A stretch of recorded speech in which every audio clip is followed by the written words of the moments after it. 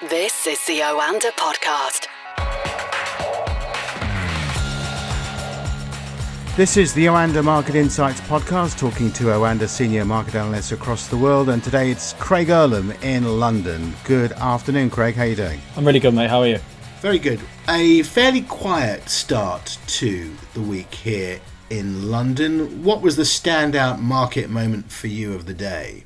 It's been a relatively uneventful day, and I think that's probably going to be the case for most of this week and probably the first half of next, really leading up to Jackson Hole. There's not a huge amount of event risk, so we're really clinging to some of these data points which were coming out, which they are noteworthy, but I don't think they'd naturally attract as much attention as they are going to this week and next. The data overnight, again, it is really noteworthy data. The Chinese unemployment rate was slightly higher than expected, but it was the fixed asset investment and retail sales and industrial production which quite significantly missed expectations, which has weighed on the markets a little bit today. And it's kind of weighed on the market because of what came on Friday. After the podcast recording, we had University of Michigan consumer sentiment reading. That came at the lowest level in a decade. And that seemed to just cause a bit of a wobble in the markets. And the downturn kind of started then and has just continued into today's session. Now, I think there's probably two reasons for that. One is because the link to COVID again and this Delta strain and the spread in China is one of the strong contributors to the weaker data that we saw overnight. But also just where markets were. We were talking about record high on record high on record high in European and US markets last week. And I think they were just primed for a bit of a corrective move. And we may have even touched on this on the Friday podcast. And that's effectively what we're seeing. A little bit of bad news causing a corrective move. But it's bad news based on information which we already kind of knew.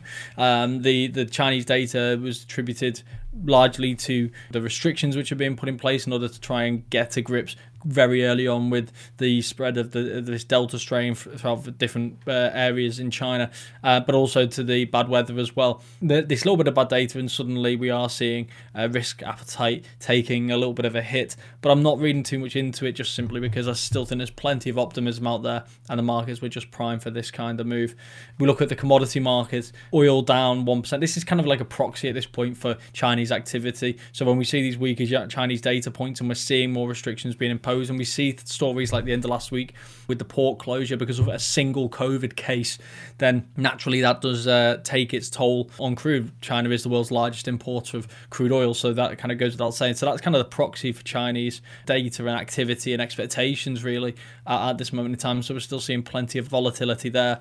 We've seen a big surge in gold and silver over the course of the last couple of days. And again, this links back to that University of Michigan consumer sentiment reading. Not only did we see stock markets pull back late on Friday, but we saw the dollar pull back as well and US yields drop as well. Again, all of these were trading at relatively near-term extreme levels, so I think we just saw a bit of profit taking across the board, but gold really benefited from that after enduring quite a torrid early part of the week. And what we saw is gold bouncing through 1760, and now it's not too far at 1786 at the time of recording and enjoying a relatively good spell. Unfortunately, I'm not overly optimistic about the outlook for gold beyond the near term, just simply because we are talking about next week, hearing about plans maybe being laid down for tapering of asset purchases and more ideas on interest rates. So I think this is a bit of a near-term bump as far as gold is concerned, with these markets really collectively in a bit of a corrective mode.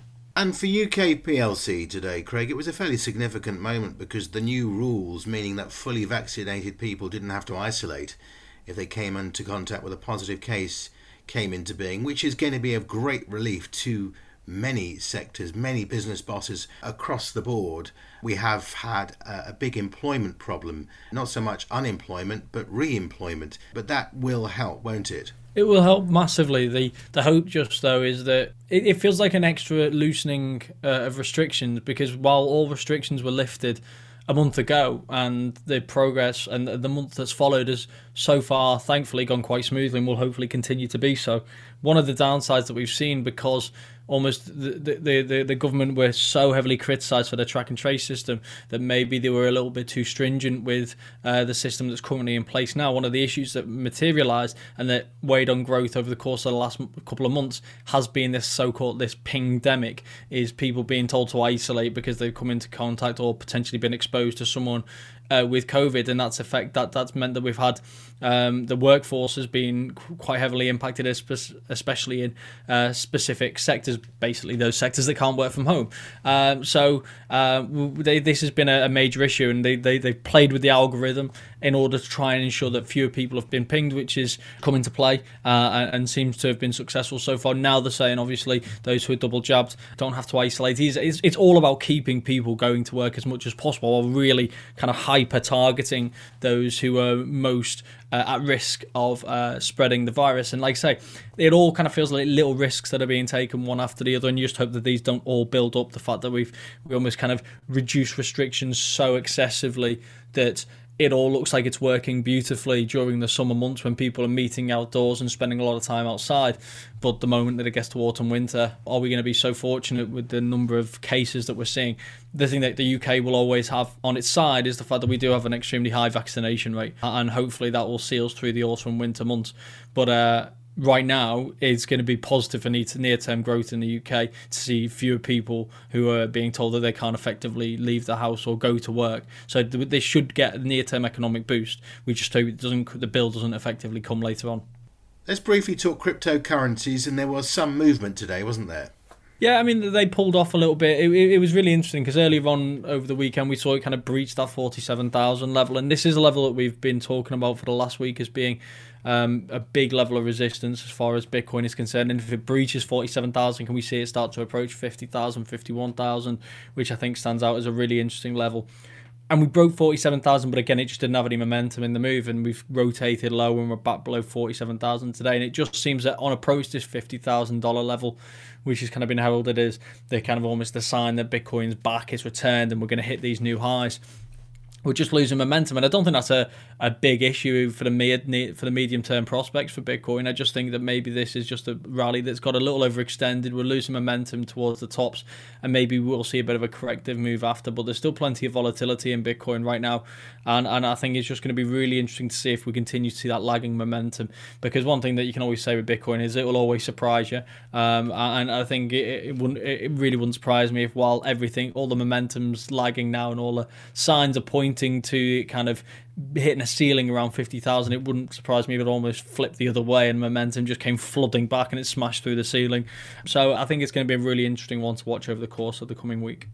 Before I let you go, Craig, what should we look forward to for tomorrow? So there's just a few pieces of data which I think are going to be interesting. I mean, overnight we've actually got the RBA minutes, which I think is going to be interesting as far as the Aussie dollar is concerned. But we've got the UK jobs report early on tomorrow morning at 7 a.m.